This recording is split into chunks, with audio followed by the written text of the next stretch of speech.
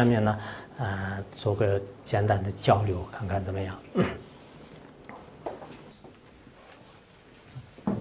你好，就是我刚才就是在那个您开始讲这个之前，我就看了一下您这个书。你是那个？我是那个教育原理的。教育学原理。然后上面是有一句话是您这样说，就是最喜欢做的有2件事，一个是看书，另外一个就是那个以自己微薄的力量尽量帮助有缘的人。我想问就是关于这个有缘的人，什么才算是有缘的人呢？然后如果有缘的人相对的是不是就是无缘的人？那么对于无缘的人，我们应该怎么样帮助他呢？当然是这样的，我觉得是有缘的人呢。比如说我今天的话呢，就是也许我说的不好，但是呢说的不好呢，也许这个比如说像那个粪呢就是非常不好的，但是它呢要成熟的这个花朵倒在这个田地里面的话呢，就是对这个花就是有开启的这个作用。所以今天我说的话呢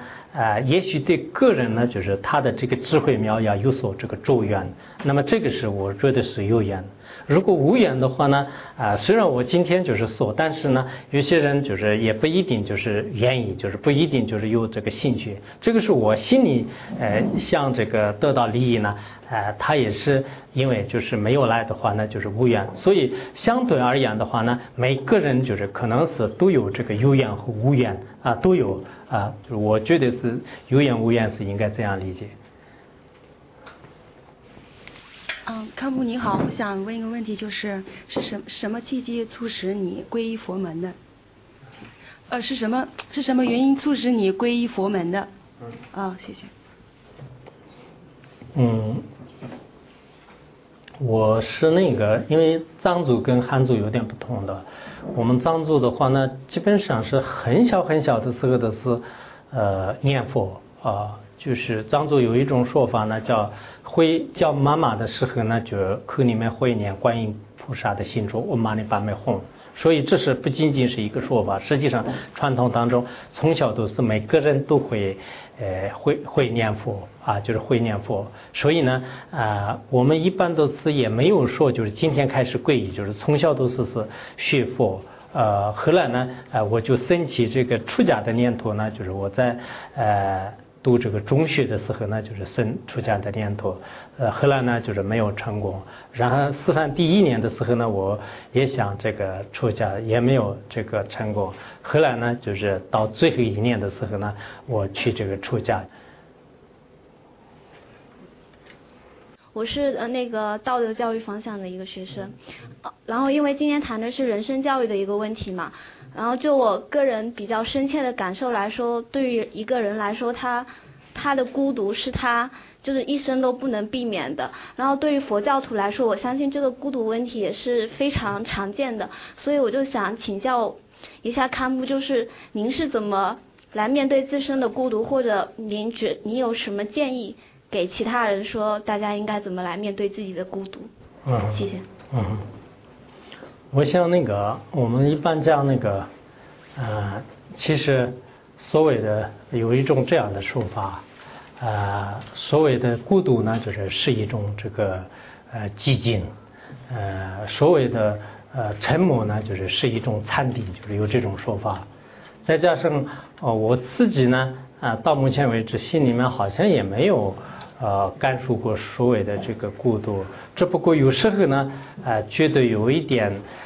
孤单的时候呢，我就看到这个天空的月亮，就是其实月亮呢就是它也是一个的，但是它发出的光呢就是那么的美，而且呢很多人都是通过它的这个月光包括这个年华的话呢，依靠这个月光呢就是开启的。因此世界上呢就是有很多的这种这个单一的这种这个生活呢，就是反而就是给诸位呢就是带来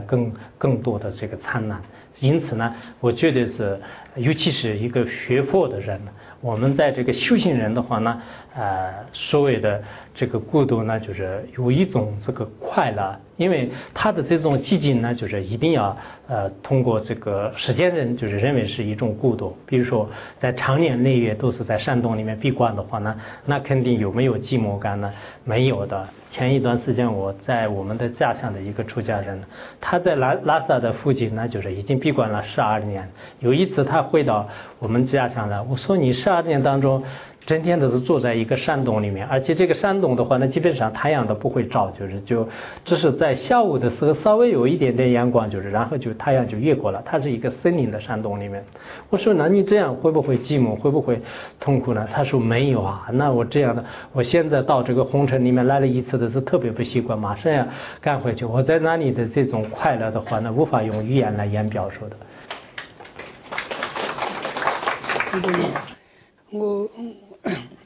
我单一点我的那个理解啊，就这个佛教啊，它从原生修对不起，我是教学部，我是谭教授的同事，我在就是我觉得佛教它作为一种原生哲学啊，它怎样安顿我们的心灵。假如说我们这个地球上都是佛教徒的话，我们都从佛教的这个佛理的话，我想我们的世界一定是非常祥和的啊，就是我们一定会生活的非常的幸福的，有着内心的圆满。这是所以在这个意义上呢，我是觉得佛教的确是非常好的啊。但是我又想，这个你看世界上的发达国家，它几乎没有佛教国家。你看我去过泰国、尼泊尔、印度，包括我们西藏这些佛教比较盛行的地方，但是他们的经济发展就不是特别的理想。如果我们都因为个人的幸福指数它有个计算公式，就是应有趋欲望。那就是说我们怎样来提高自己生活的幸福指数，它有2个途径，一个就是使你拥有更多。那西方的路基本上走的是这条路，就是说是我们这个创造更多的物质财富。那个另一个呢就是节制欲望，那佛教呢走的是这一条。所以我的困惑就是，我觉得这2个东西究竟我们怎么来，一个就是走节制欲望的路，那我们可能会不像今天这样经济这么发展啊。那另一条路呢，就是西方的这条路，那就是提高生产力，创造更多的社会财富，让我们过上更富足的一个生活。所以我是非常这个推崇佛教的，因为在今天的社会的中啊，我们佛教作为一种精神的东西，它的确是对于这样我们今天这样一个欲混流的这样的一个社会，它是一个非常好的一剂良药。但是我的困惑就是，如果我们这个都为什么我们承认这个人类发展指数的科学性吗？我们承认这个经济发展对于我们人生的圆满的这个贡献吗？所以我的困惑就是怎样解决好这个问题。好的，好老师。这个我的理解啊，是这样的。一般来讲，人类发展这个生产力的同时呢，这个经济有没有相关系呢？是有的。但是佛教对这个幸福的观念呢，不仅仅是跟这个财富呢，完全是划等号的。我也承认，现在佛教这个比较兴盛的国家呢，从现在的眼光看呢，可能也不是特别发展啊。那么这个是有2种原因，一个原因呢，因为我们人类的这个现在的造三业的话呢，不是今天享受，就是下一辈子再下一辈子应该在这样这个享受。所以呢很有可能呢，现在不是特别发达的国家的这些的人们呢，以前所造的这个业呢，在这个经济财富上面并不是很理想的，这是一个原因。第2个原因呢，我想的话，因为一个人的这个幸福跟那个经济划等号的话呢，就是现在是很多包括这个人力学和经济学呢，就是他们都不大这个承认的。的确是美国和中国呢，如今在这个世界上是经济是应该算是比较这个有这个突破性的这个发展的，但是我们的这个幸福指数呢，就是比前10年还这个降了。所以呢，我们都觉得，这个财富越来越高的时候呢，人们幸福呢就是不会的，的确是，像韩地，或者说是，像那个经济特别就是有发展的人呢，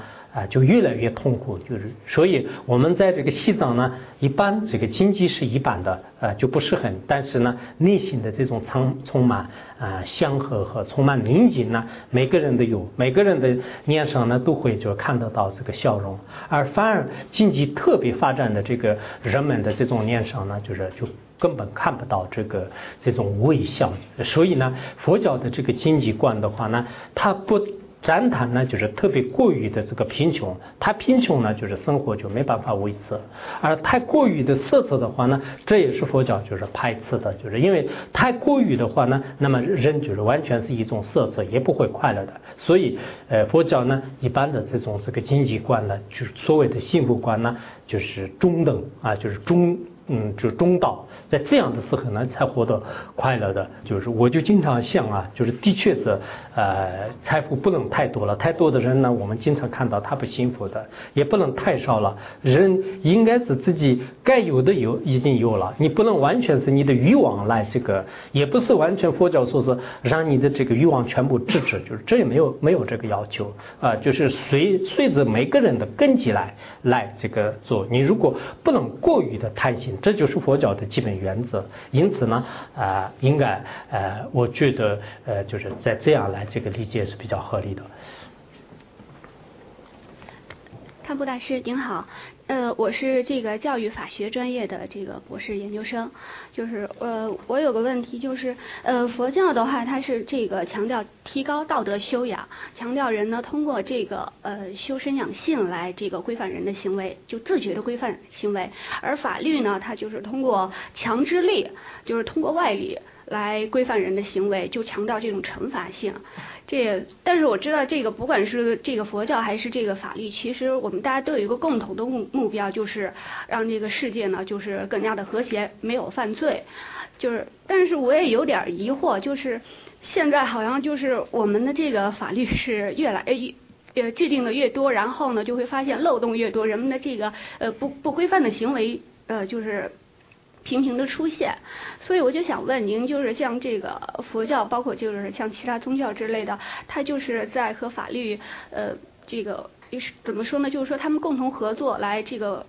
使我们这个社会更加和谐方面，它应该就是起一个什么样的作用，或者说应该怎么样去做？就是像这个宗教的佛教的作用。对，我想那个佛教呢，主要是自净其意。自净其意呢，就是调伏内心。当他调伏内心的时候呢，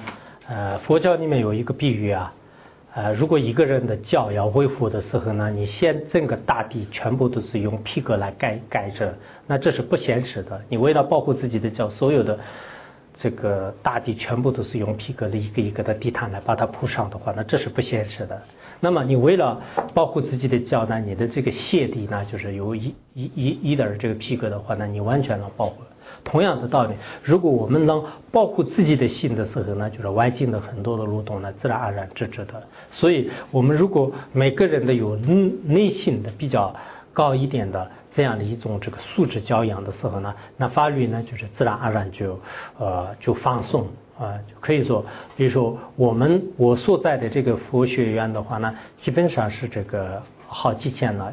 就是大概是6-7千个人。但是呢，我们周围的这个包括什么这个派出所就是公安局呢，他们都经常没有什么事，因为都是佛教徒，就是一般的社会一个团体6-7千个人居住的一个社会群体当中的话呢，就经常有各种各样的违法行为，他们的白天晚上都忙着拉着电棒，就是可能天天的打人，但我们这个周围呢，确实是佛教徒，就是没有事情干。他们的有些负责人经常我们在说开玩笑，如果这些是不是佛教徒，这些是全是如果是其他的人的话呢，那你们可能天天的是包括晚上的上夜班，就是每天的是抓人，就是有这个可能。所以我想很多人的这个包括我们的这个学校啊，很多里面呢有一种思想上的大家的一种综合，有一种真正的这个人史道德的这种重要性的时候呢，可能很多的这种质地呢，就是就像吃中药一样的，你的根本病已经治好的话呢，那么就是一些小的这个很多的条框呢，没有也是自然而然可能让恢复。当然这些也是并不是无用的，就是在蒙习时候的话呢，佛教也可以讲就是实在是不行野蛮的人呢，就是还是用法律来制裁，就是这是佛教的教研当中也有这样的。你好，我是教育学部这边的教育政策与教育法学这块的博士生。我有2个问题，第一个就是想请教一下第一个就是您是我见过唯一一位就是一个学院派的一个佛学者吧，可能是这样子，可能这样称呼的对不对因为我的身边，我老家是安徽农村那边的，他们那边有很多信佛的，他们都是他们讲的很神，真的就是很多东西就是很超验的东西特别多。对于佛教里面超验性的一些东西，比如说超现实世界那些东西，到底有多少，占这个佛教里面理论的多大部分？因为我看您讲的很多东西，其实上我是很赞同的。这是我并不相信，就是说有神什么样的，但是我很赞同您说的其中的人生的很多信条这些东西的，包括生存的一些法则、一些东西我是很赞同的。另外这是第一个问题，就是超验性的到底在佛教里面占多少？然后您这想，我也是很想知道那个东西为什么在你们的理解能力范围内是成立的，而在我的有限的这个认知结构里面，我是感觉到是不成立的。第二个就是一个佛教的一个异化的问题，比如说您不是叫佛教的异化，就是一些东西的异化，就是您说的痛苦是多数的，人生的快乐是短暂的。这个虽然我才20几岁，但是我已经很深刻的体会到这一点，我是很对，很赞同这一点。而我归结的原因，它可能是一个人的欲望太多了，然后就要禁欲，这个人的欲望呢，也可能就是一个人性的问题，等诸如此类。但是，然后佛教正是因为要使人快乐或者是怎么样的，然后再禁欲。禁欲，但是在禁欲本身，在我看来，你看，你让我不吃肉的话，其实我又痛苦了，这又异化了。本来这个让我不吃肉是为了不杀生，是为了减少我的欲望，对吧？减少我的欲望，就让我不吃肉，我又很痛苦。如果不让我结婚，我肯定也很痛苦。所以说，很多事情我是做不到，就是表现出可能是有一种异化，某种程度有一定的异化了，不知道讲的对不对啊？还有一个佛教事业的一个管理，包括你们佛教的一个更新换代，或者一个佛教这个传承的问题。因为在底层，在我们家那边，信佛的人都是老人，特别是老奶奶多，或者是到我们那边的寺庙里面，我们那边好像不是你们这种服饰好像都不太一样，他们可能是那种佛教，但是他们去的都是一些老人，他们在里面在寺庙里面呢，都是一些无业的年轻人或者怎么样的，他们好像就似乎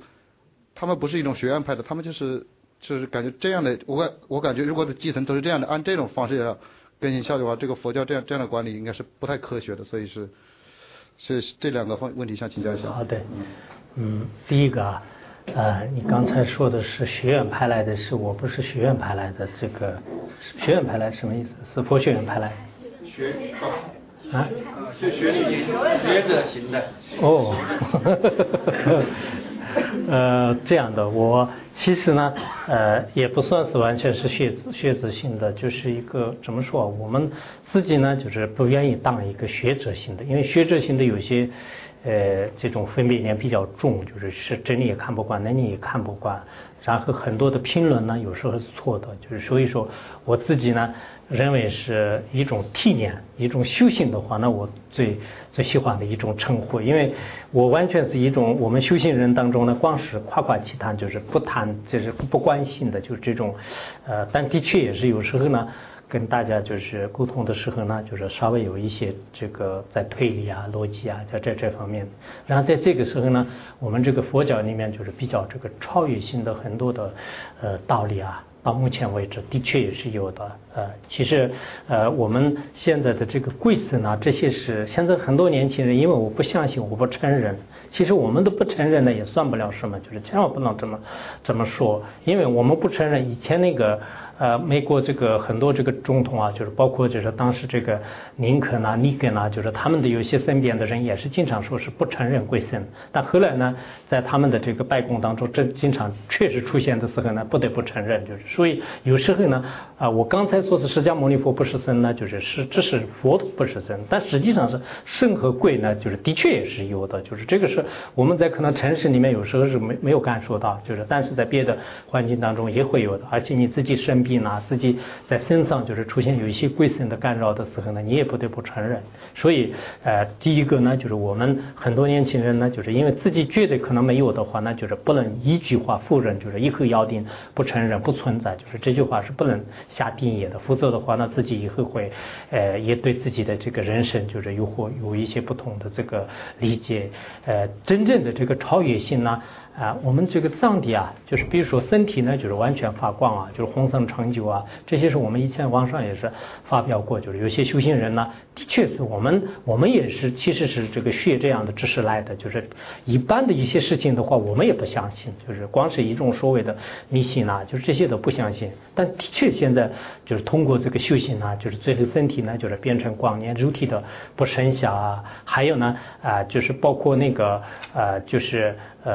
法门寺啊，就是前一段时间我去那个法门寺的真正的地宫设立是当时那个市长就是批准以后才可以的，但是见到这个地宫里面的这个设立啊，就后来的是包括当时就是很多高级的领导就见的时候他发出的这个光，他们拍下来的一些这个照片啊等等，很多事情的话呢，的确是这个佛陀这边有一些超越性的这种这个知识啊，就是这些都是我们应该呢是不得不这个相信的一个事情。然后第二个事情呢我想是可能就是你这个对某种事呢，就是有一些不能这个，比如说吃肉啊，或者说是就有些戒律呢，就是不能说吃也是可以的。佛教呢，并不是说你实在是不愿意，你是非常痛苦，但是要你强迫的必须做，没有这样的。每个人的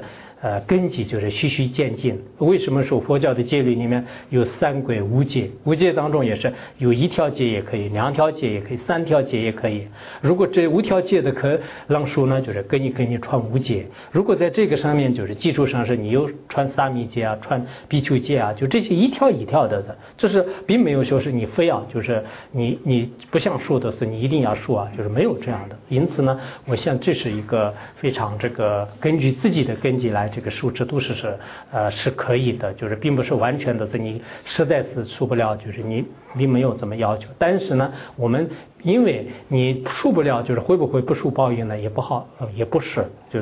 确实是有些涉及到众生的生命啊，就是危害社会的这些行为呢，还是尽量的。再加上是我们的有一些地方呢，可能是也是不是很珍贵的，有一些包括一些佛教徒的行为呢，就是带有一些迷信的色彩。那么这些呢，我们也经常说是所谓的佛教呢，就是其实一个教育，就是我今天讲的是佛教是确实教育，就是并不是完全是一种教条啊，完全是一种行为啊，也不是。有些人说是行为一点都不要，也不是，行为呢也是他的一个部分的。有些人呢，佛教都是佛在心中，什么都可以，就是其实也不是，我们没有到那么样的境界，因此很多方面呢需要学习，很重要。堪布大师您好，我是学习教育学的学生，然后我想请问你一个问题，就是我们经常听到一句话说是小隐隐于林，大隐隐于市，就是你对于那种在家修行或者是必须得到寺庙修行或者闭关，还有就是像你们这种还要云游或者是到各处去游学的这样的，就是这不同的环境下边，你觉得对于我们的修行是有什么样的不同的影响或者作用吗？就是这样一个问题。我想那个每个人的可能缘分和一些根基都不相同的。其实我这样，我不是整天都是云游，就是我如果整天云游的话，那我可能我今天上午的是给我们个别的佛友，就是说我还是会回学院以后呢，好像就是心里比较清静，就是然后在外面留的时间太长了呢，就是虽然就是怎么说啊，就是这个城市里面的有时候的有各种这种杂念和这种一些纷乱的心呢，就是经常就是产生，就是这不是很好，所以我还是偶尔呢就是出来这个云游，但是我觉得不管到云游也好，寂静地方的修行也好，上班也好，学习也好，每个人都是经常观察自己的心，反省自己的，这是非常重要的，这是一种修行。如果修行好的话呢，你上班也可以，你其实什么那个骑自行车也可以，就什么样的是经常观察，就是自己的身体、自己的语言、自己的心的状态是怎么样。有智慧的人经常反观自己，一直这个反观参省，就是这样的。但没有智慧的人呢，即使你给别人讲课也好，或者做善事也是，他的可能心理和目标呢是另一个，围绕自己的一个目标，围绕自己的一些，就根本没有想到众生和社会。那这样的话呢，就是这是一个行为罢了。所以我觉得所谓的这个修行呢，最关键都是看你的心，心善呢一切都是善，心恶的话呢一切都是恶，表面的现象呢就是不太重要。那个因为时间关系，我们还可以提一个问题，好吗？因为Khenpo已经差不多2个小时了。你好，我是教育学原理的一个学生，我想问一下，就是说，想请您讲一讲释迦牟尼的生活，他的人生是一个怎么样的人生？他的生活为什么快乐？为什么高尚？然后佛教，你刚才也说这个诸行无常，诸法无我。既然世间的快乐都是短暂的，为什么单单佛教徒的快乐，成佛的快乐是永恒的？这一点怎么解释？好，谢谢。我想这样的，释迦牟尼佛也是在显现上呢，他虽然就是过着非常这个美满的皇宫生活，也有许多的本分，但是呢，后来就是感觉到就是这个皇宫里面的生活呢，也毕竟是这个好景不长。这个时候呢，他发现到就是外面的这种寂静的这个生活，后来呢，舍弃这个一切世间的尘世，然后呢，就是前往寂静的地方开始这个修行。他修行以后呢，已经获得了这个大彻大悟。这种大彻大悟的境界的话呢，就是完全就是可以称为是大乐。为什么这样讲呢？因为我们世间的就是任何的一个快乐呢，要么是他本你这个辛苦，要么是他的本体呢就是无常的。那这样的时候呢，就终是会产生就是第二个这个痛苦。当我真实感受的时候呢，就是可能觉得是很快乐的，但是到了最后的时候呢，就不会快乐。所以说呢，我们讲这个佛教的这个，并不是说是佛教的生活都是快乐的。佛教徒当中呢，有些呢也的确是这个表面上看来是佛教徒，但实际上呢，特别就是痛苦的，就是也有这样的人啊。实际上像佛陀那样的境界呢，就是完全是这个永恒的快乐。为什么这么讲？因为你的这种境界呢，就是到就是应该是最这个究竟的。为什么？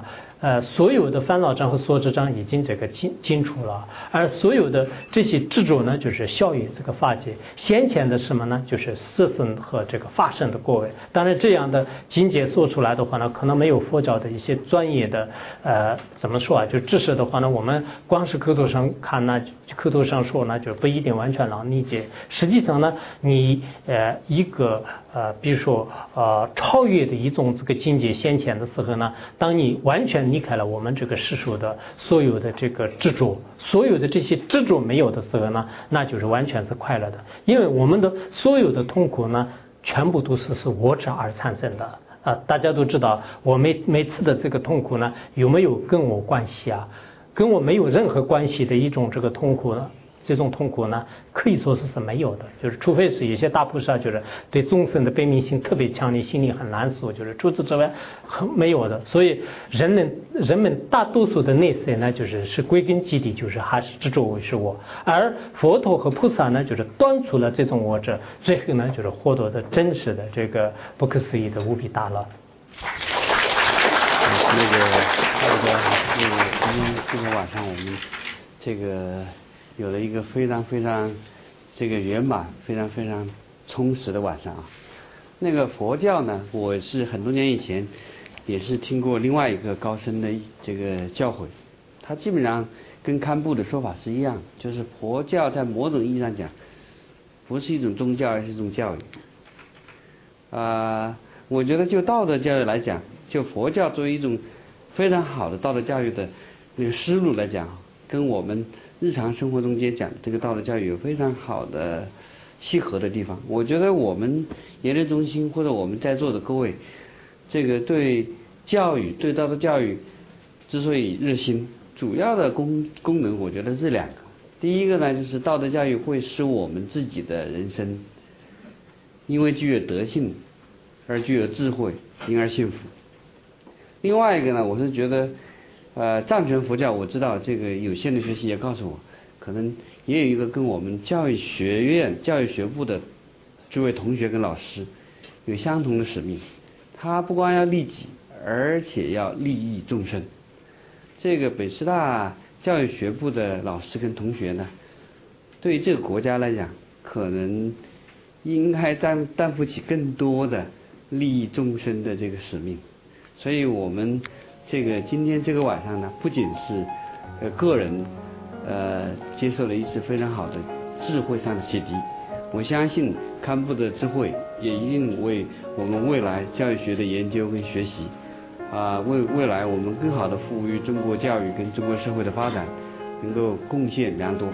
让我们以最真诚的掌声感谢堪布。